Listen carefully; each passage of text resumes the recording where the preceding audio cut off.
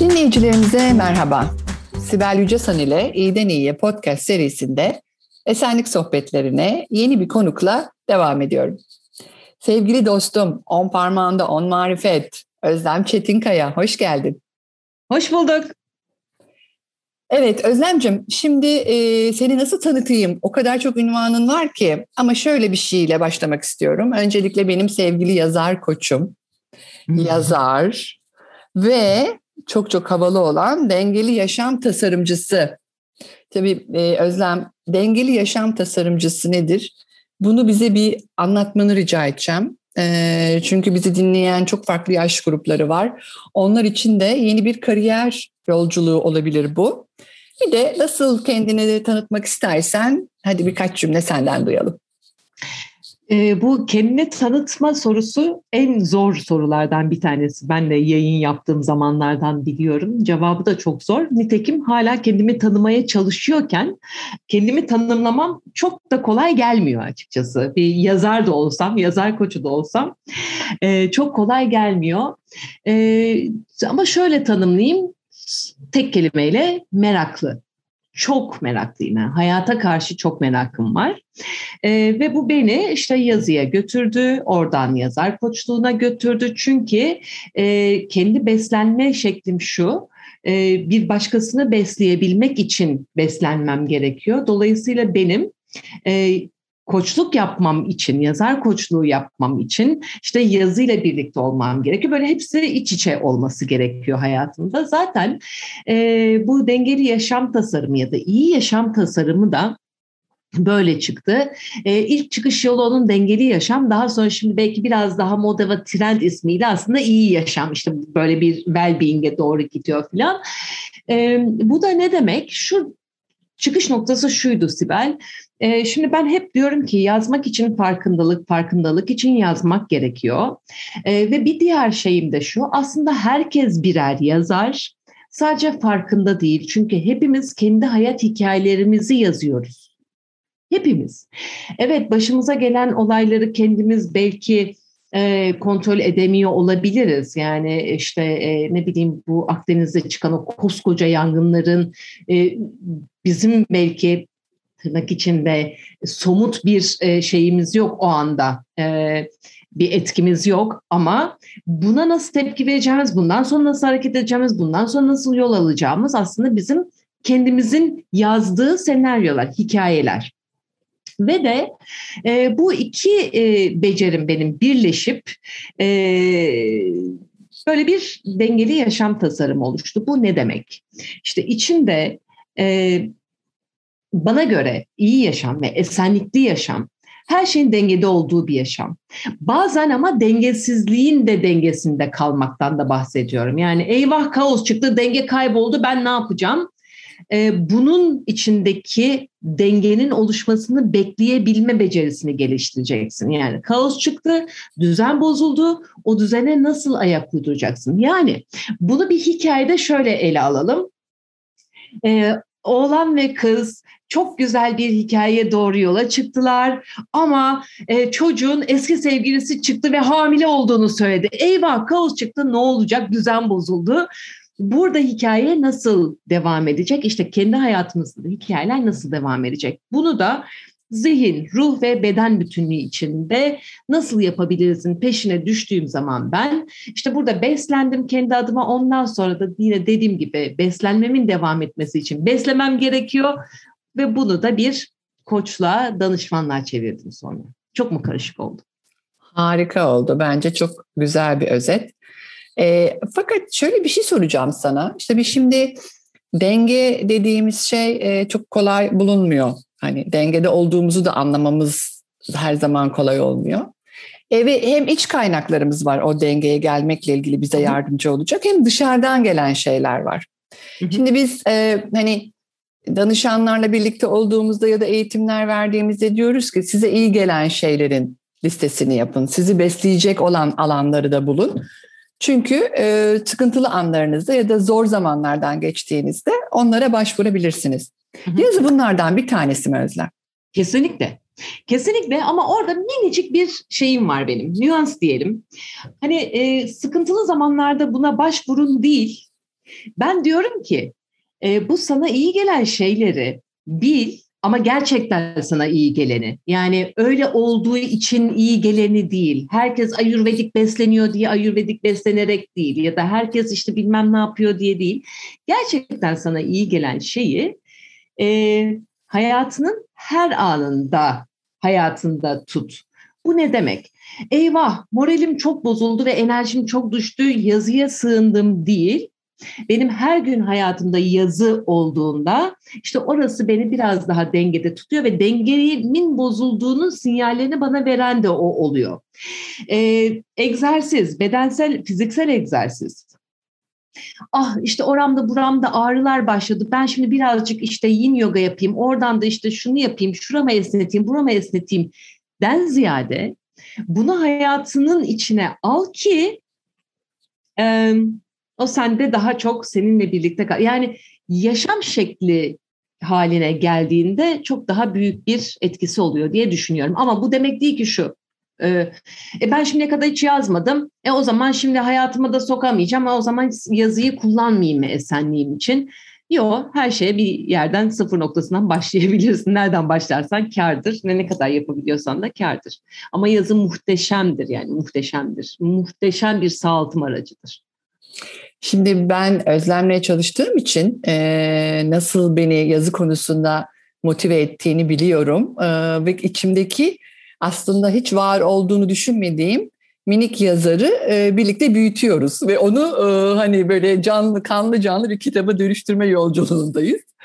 O yüzden bazı şeyleri bilmekle birlikte Özlem'e şimdi soracağım. Özlem, peki yazı konusunda da mesela etrafta çok uzman var. Herkes bir şeyler söylüyor yazıyla ilgili. Tamam, harika. Hepsinden esinleniyoruz. Sosyal medyada takip ettiğimiz kişiler de var.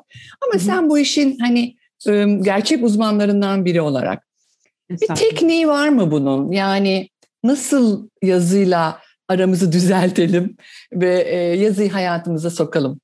Yani şimdi iki türlü şeyi söyleyeyim. Bir işte roman yazarlığı, yani bir işte kurgu dışı yazarlık, işte kurgu yazarlık, işte film senaryo yazarlığı vesaire, bunların da alt şeyleri var ama herkes, yani ben derim ki hep eli kalem tutan herkes, hatta ya da klavyede olan herkes ve hatta onu bile yapamıyorsa, çünkü biliyorum yani sadece gözleriyle yazdırabilen insanları da biliyorum.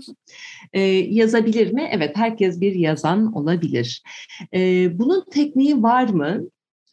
Bir takım teknikler var, şablonlar var.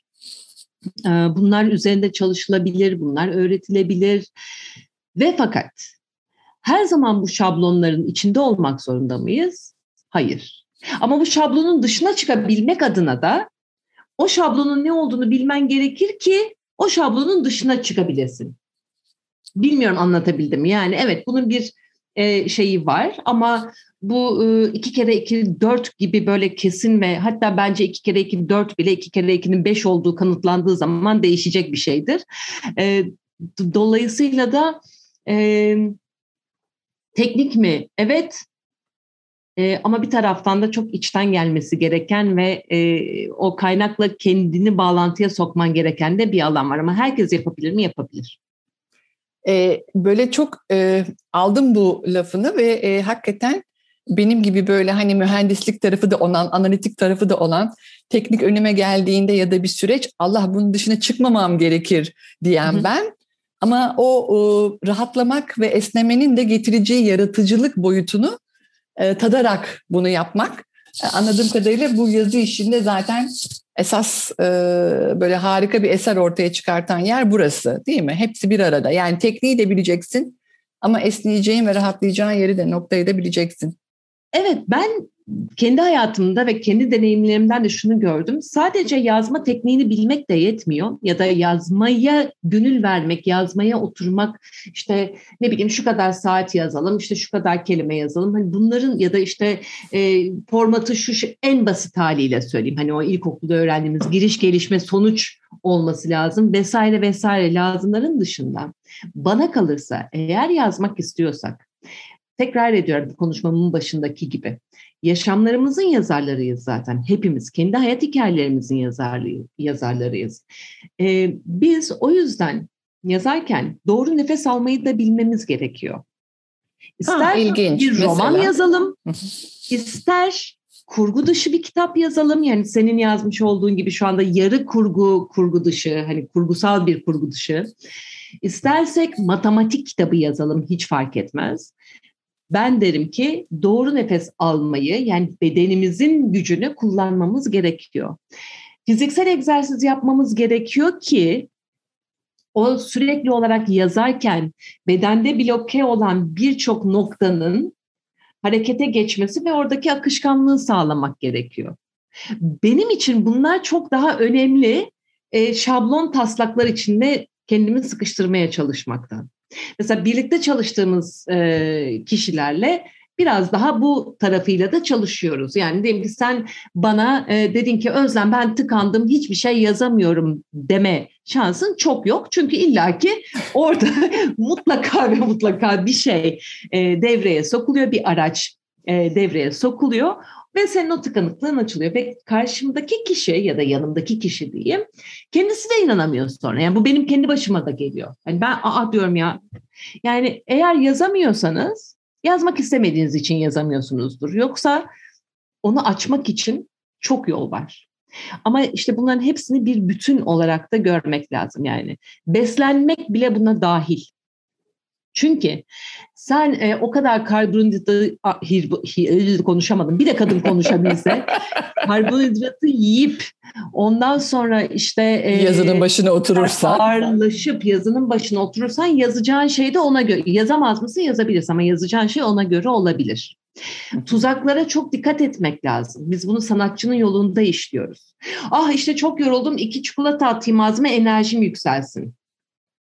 Ding ding sinyal. Acaba tam yazarken yoğunlaştın ve o yaratıcı tarafınla buluştun, kaynakla buluştun, ilahi bir şekilde akış var ve sen eyvah burası çok iyi bir yere doğru gidiyor, ben şimdi bunu nasıl kontrol edeceğim diye korktun da mı yemeğe saldırdın?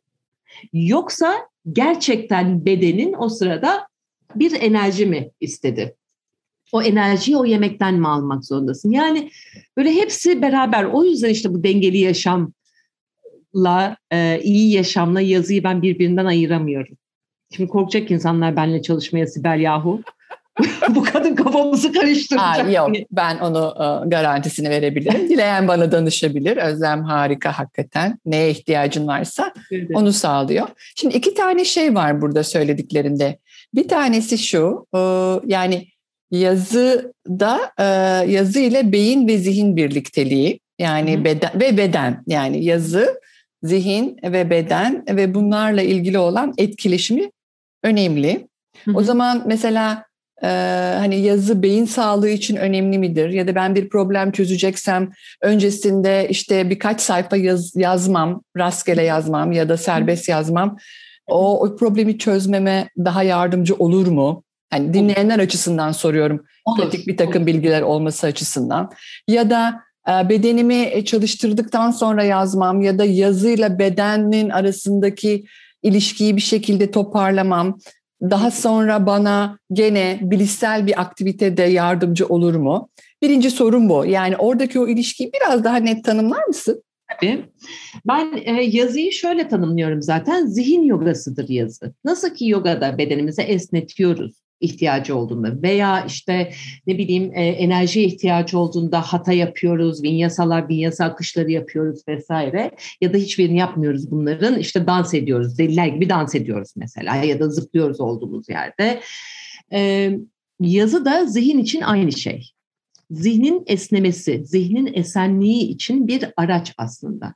Bunun için kullandığımız yöntemlerden bir tanesi her sabah sayfaları dediğimiz sevgili Julia Cameron'ın kitabında, Sanatçının Yolu kitabında vardır. Her sabah 3 sayfa yazı yazarsınız ve serbest yazarsınız. Yani bu hiç kimseye günaydın demeden, merhaba demeden, mesela işte sizin çiftlikteki şeyde de öyleydi ya, hatırlarsın, böyle hani bizler bir grup insan sabah kimse birbirine günaydın falan demeden oturuyor yazının başına. Bu şunu sağlıyor.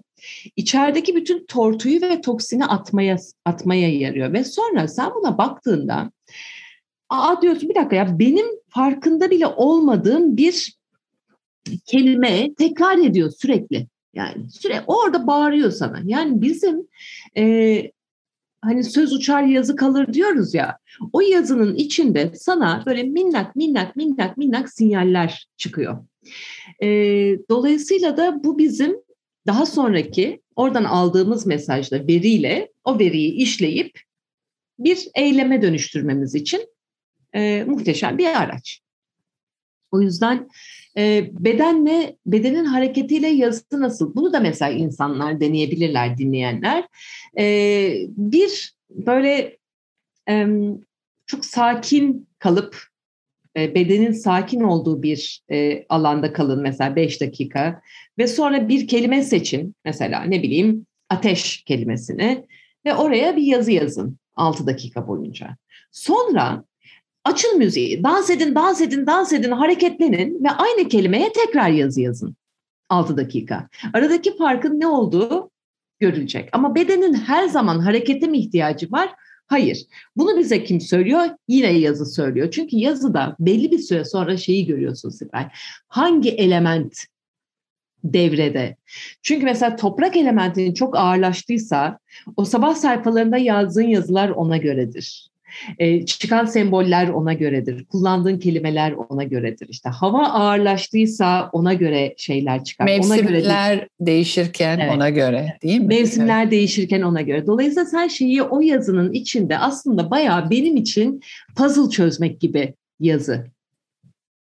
Ama bu hemen olabilir bir şey mi onu bilmiyorum. Bu sanki bana doğuştan beri varmış gibi geliyor. Ama üstünde çalışılırsa bence olabilir. Çünkü bir de şu var. İnsan en iyi kendisini takip ediyor ve görebiliyor. Kendi yazılarınızı takip ederseniz kendinizle ilgili çok ama çok ve bedeninizle ilgili çok sinyal alırsınız. Yani orada sana diyorsa ki ya biraz ateşlenmeye ihtiyacım var kardeşim diyorsa o zaman bedensel aktiviteni ona göre çeviriyorsun. Sen ihtiyacın olan elementle de kendini tamamladığında ne oluyor? Senin programının adına geliyoruz. Esenlikli bir yaşama geliyor. Evet. Bazen arkadaşlarım şey diyor, yani çevremde olanlar, bu yazıyla ilgili bir başlangıç noktası olmuyor diye. Ben de diyorum ki herhangi bir şey olabilir. Hani bir elinde olan bir kitabı rastgele bir sayfasını çevir, oradan bir kelime. Ya da fotoğraflar da çok güçlü değil mi? Yani herhangi bir fotoğrafa bakarak o fotoğrafta neyi görüyorsun, işte orada ne var, nasıl bir mizansen var. Oradan yola çıkarak da yazabilirsin. Yani elimizin altında aslında çok araç var. Yeter ki isteyelim, yani orada tamamen motivasyonla alakalı bir olay. Fotoğrafla ilgili bir küçük şey daha söyleyeyim. Fotoğrafta görmediğini de yaz.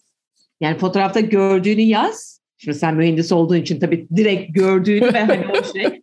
Bir de görmediğini yaz. Üzgünüm, ben bir terazi kadınıyım. İlla ki araya böyle bir tane şey sokacağım. Fantezi yani. İlla ki bir fantezi bir şey sokacağım. Görmediğini de yaz. Neden? Çünkü o görmediğin sana yine seninle ilgili ve kendi yaşamınla ilgili, kendi hayatınla ilgili çok şey verecek, çok veri verecek. Neye ihtiyaç duyduğunu gösterecek. Mesela o fotoğrafın neresinde olmak istersini de yazabilirsin. Mesela bu senin de kullandığın Points of View'nun bence en güzel araçlarından bir tanesi. Aynen. Hatta bu fotoğraf nereye gidecek? Bir 5 dakika sonra burada neler olacak? Öncesinde neler var? Sen nerede olmak istersin? Yani yazıyı ciddiye alalım ki benim hayatımda en çok ciddiye aldığım şeylerden bir tanesi. Ama ciddiyeti neşesizlikle ve eğlencesizlikle karıştırmadan. Yani eğlenerek neşeyle yazıya yaklaşırsak o da bize aynı şekilde o kadar verimle ve neşeyle yaklaşıyor. Yani şu andaki yüzümü bilmem, sen farkında mısın? Yani böyle işte yani. Geldi, enerjisi burada, görüyorum tabii ki. Ama her zaman Özlem, zaten sen çok enerjik, çok tatlı bir kadınsın yani hakikaten. Her sabah sayfaları yazıyorum şekerim, o yüzden. Her sabah sayfalarımı yazıyorum. Seninle çalışmak çok keyifli ve çok öğretici tabii ki. Şimdi yazı konusu ve biraz da nefese geçelim mi? Yani nefes Tese'nin ilgi alanlarından bir tanesi, uzmanlık alanlarından bir tanesi. Nefes de çok konuşulan günümüzde. Bir de çok karıştırılan. Ben mesela mindfulness eğitimleri verdiğimde diyorum ki nefes mindfulness'ta bir araç. Doğru nefes alma tekniği değil mindfulness. Ama nefesi gidip öğrenirsiniz. Bunu da bunun içine katarsanız harika. Ama biz burada mindfulness'ta nefesi bir çıpa olarak kullanıyoruz. Yani şimdiki ana gelmekle alakalı. Ama çok farklı nefes teknikleri var, çok farklı nefes hocaları var. Nedir nefes ve yani ne yapalım nefesle alakalı? Şimdi nefesle ilgili en çok karıştırılan şeylerden bir tanesi mesela nefes terapi ve işte nefes koçluğu, işte nefes eğitimi, hakikaten ünvanlar ve şeyler çok karışıyor birbirine. Benim kendi adıma kullandığım nefes bildiğimiz kadim nefestir. Yani hani benim hayatıma da nasıl girdi? Bundan yaklaşık 20 sene evvel psikoloğumla girdi. Yani psikoloğum bana önerdi ve ondan sonra hayatıma girdi. Şimdi bir bu da şöyle değildi, işte hani ağızdan hızla alınan nefesler ve hani vücudu geren nefesler değil, nefesin bedenime doğru yayılmasıyla ilgiliydi ve de çok gerçekten bilimsel olarak bana şunu da anlatmıştı. Yani hani beynimin sağ tarafı, sol tarafı, bedenimde neler var ve sonra tabii hayatıma yoga vesaire de girince işte bütün bu meridyen noktaları ve bunların mantığını anlamaya başladım. Ondan sonra da nefesin ne kadar mucizevi bir şey olduğunu o zaman dedim ki bu benim hep hayatımda olacak ve de şuydu. Özellikle hayatıma daimi olarak almam. Hiçbir bahanem yok Sibel. Yani şimdi yazamıyorum, kalemim yok, defterim yok, cep telefonum bile yok yanımdaki, hani o sırada cep telefonuyla konuşuyoruz ama cep telefonun her şeyi çalışıyor, not yazacağım kısmı çalışmıyor, yani gördün mü? Hani nefesle hiçbir bahanem yok çünkü ben neredeysem orada. Hiç ekstra bir şeye ihtiyacım yok. Dolayısıyla da nefes benim için böyle girdi. Çok seneler evvel tiyatro yaparken de girmişti. Doğru nefesi orada öğrendim ama ben onu sadece zannediyordum. Sahnede benim işime yarayacak zannediyordum. O zamanlar daha tabii ortaokuldayım ve lisedeyim, sonrasında da farkında değilim. Yani sahnenin aslında yaşamın kendisi olduğunu farkında değilim. Doğru nefes almayı öğrenmek benim için şöyle bedenimize yapabileceğimiz en kıymetli şey.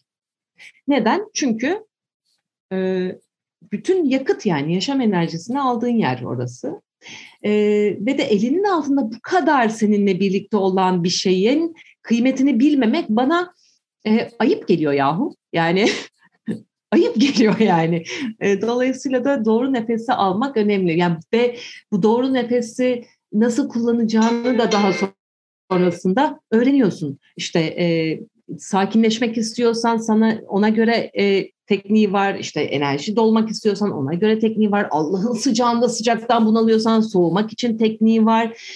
O yangının karşısına ne yapacağını bilemediğinde ve hüngür hüngür ağlamak istediğinde ama donup kaldığında, o bütün duyguların donduğunda, o duygularını nasıl ateşlendireceksin? Bunun teknikleri var. Bu kadar kıymetli bir şeyi kullanmamak, tekrar ediyorum, bence ayıp. Hayata karşı bir ayıp. Evet, çok haklısın. Aşağı yukarı günde 25.000 kez nefes alıyoruz ve parasempatik sinir sisteminin en önemli elementlerinden nefes, bizi sakinleştiren ve dediğin gibi doğru nefes almak çok da keyifli bir şey. Çünkü o olmasa zaten yaşam yok. Yaşamın ta kendisi nefes. O açıdan çok değerli. Mesela hani burundan alınır, burundan verilir vesaire ama şimdi mesela bunlar bile ne yaptığınla ilgili. Yani o sırada ben sahnedeysem burundan nefes alıp burundan nefes veremem mesela. Yani sahnedeyim yahu, tiyatro sahnesindeyim, yani nasıl burundan alayım, ya da dans ediyorum nasıl burundan nefes alacağım, burundan nefes vereceğim. Fakat mesela en önemlisi diyaframın doğru çalışması, diyaframı çalıştırabilmen. Diyaframı çalıştırdığında bu yazıya nasıl da bağlanır? Aslında sen bütün sakral çakra diyeceğim, yani ikinci, yani yaratıcılık alanlarına da aslında masaj yaparsın bayağı. İkinci çakra. Evet, kalp çakrana doğru masaj yaparsın aslında. Dolayısıyla bütün bunların hepsi sana yol, su, elektrik, yazı olarak geri döner. Ve farkındalık olarak döner. Tabii. Çünkü yazı farkındalık demektir doğru kullanırsan. Tabii.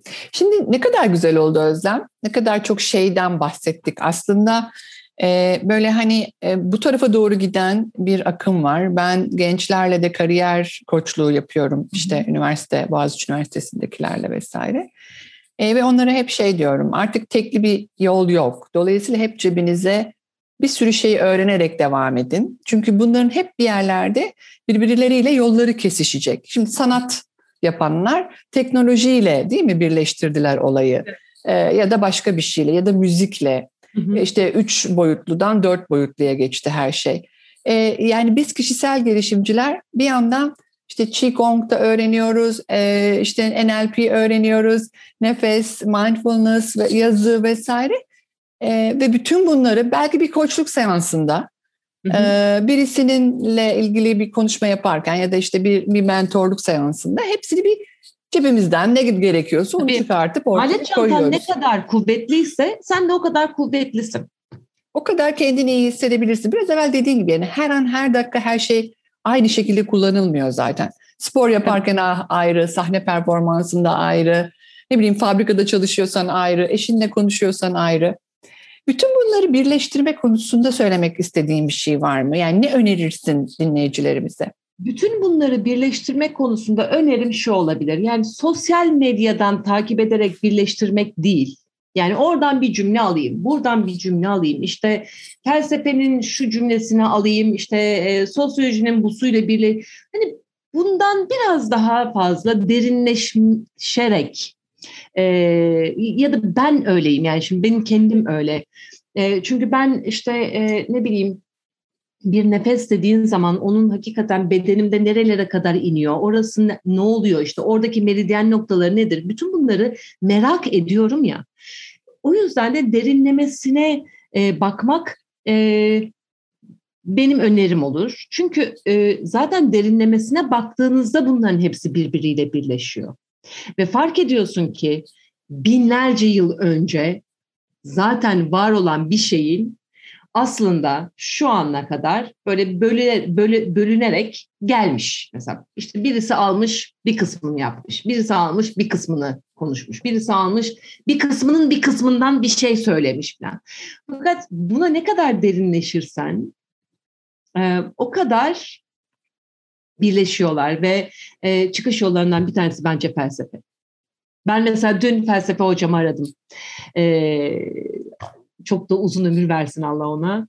Felsefe mantık hocamdı. Ona teşekkür ederek çünkü şu anda yaptığım ve kendimde değer olarak gördüğüm birçok şeyin temeli benim ona hayranlığımla oluşmuştu. Ve güzel. Felsefe okuyarak ve felsefenin içine girerek birçok şeyin ışıkları böyle minik minik orada yanmaya başlamıştı. Sonra onları beslediğin, çünkü nereyi beslersen orası büyüyor. Ben yavaş yavaş orayı besleyince orası böyle şu anda biraz daha aydınlık geliyor. Hani mütevazılık yapmayayım. Biraz evet artık ben de kabul ediyorum. Yani orası biraz daha oldu, kuvvetlendi, güçlendi. Felsefeden yola çıksınlar. Çok güzel oldu bu. Bir önceki konuğum Emine ile olan podcastimizin başlığı bilinçle ve bilgelikle beslenmek. Ama ben bu bilinçle ve bilgelikleyi beslenmeden ayırarak her şeye koymak istiyorum. Çünkü çok değerli buluyorum bu dönemde. Yani sosyal medyada, etrafta o kadar çok yanlış bilgi bizi doğru yere götürmeyecek ya da ne bileyim kendimizi iyice kaybettirecek kavramlar ve şeyler uçuşuyor ki ne yaparsak yapalım hem bilgiye ulaşmaya çalışalım, araştıralım, doğru uzmanla çalışalım, doğrusuyla ilgili olarak hani aslında elimizin altında bir sürü şey var. Artı bilgeliğimizi de kullanalım. Yani sezgilerimizi, kendi bilgeliğimizi kendimize de güvenelim. Bunların ikisi birleştiği zaman zaten özgünlük, o otantik olma kavramı ortaya çıkıyor. Ne yaparsak yapalım ama ne olur bunu içine mutlaka bilgiyi, tekniği koyalım. Ama bir yandan da tabii ki kendi tarzımızı bulalım ve bilgeliğimizi ve sezgimizi de konuşturalım. Zaten bilgelik oradan geliyor. Yani bilgiyi alıp, şimdi bilgiyi ben sadece okursam ve alırsam bu bir yere kadar. Ama onu hayatımın içine dahil edersem o zaman o bana bilgece bir şeyler sunmaya başlıyor. Öbür türlü bilgi yani. Hani her yerde de var. Şu anda bilgiye ulaşmak kadar kolay bir şey de yok. Sosyal medya tabii şey de bir alan.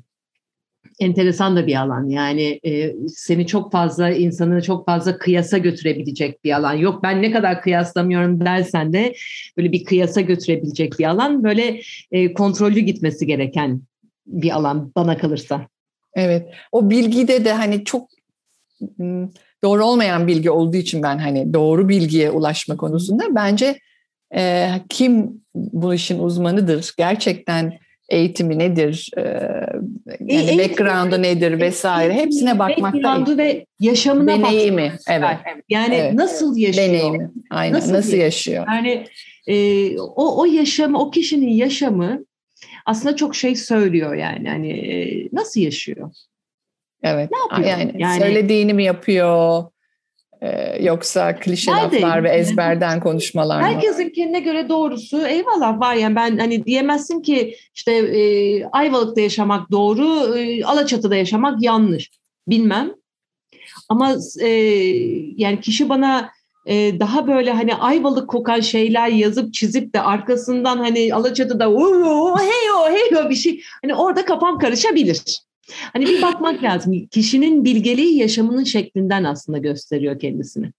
Aynen. Yani yazdığı hikayeye bakmak lazım. Çok çok doğru söyledin. Bu aslında yaşamın her alanında. Sen bir lider yöneticiysen de hani İngilizce walk the talk derler. Söylediğini yapıyor musun? Yaptıklarından esinlen. Ebeveynsen çocuklar söylediğinden değil daha çok yaptıklarından ilham alıyorlar. O yüzden özümüzle buluşmak ve özden hareket etmek çok değerli. Özlemciğim, iyi ki geldin, iyi ki konuştuk. Çok teşekkür ederim. Daha çok şey konuşabiliriz aslında seninle. Yani zannetmeyin ki Özlem böyle yazmak ve nefesle sınırlı bir kadın. Jadusu var, mandalaları var, reikisi var, yaptığı çok şey var. Ama başka bir podcast'te diyelim ve hadi bakalım niyetimizi koyalım buraya. Koyalım, evet. Çok teşekkür ediyorum. İyi ki geldin. Ben teşekkür ederim. Evet sevgili dinleyiciler, tekrar başka bir esenlik sohbetinde buluşmak üzere. İyi kalın, esen kalın, hoşça kalın.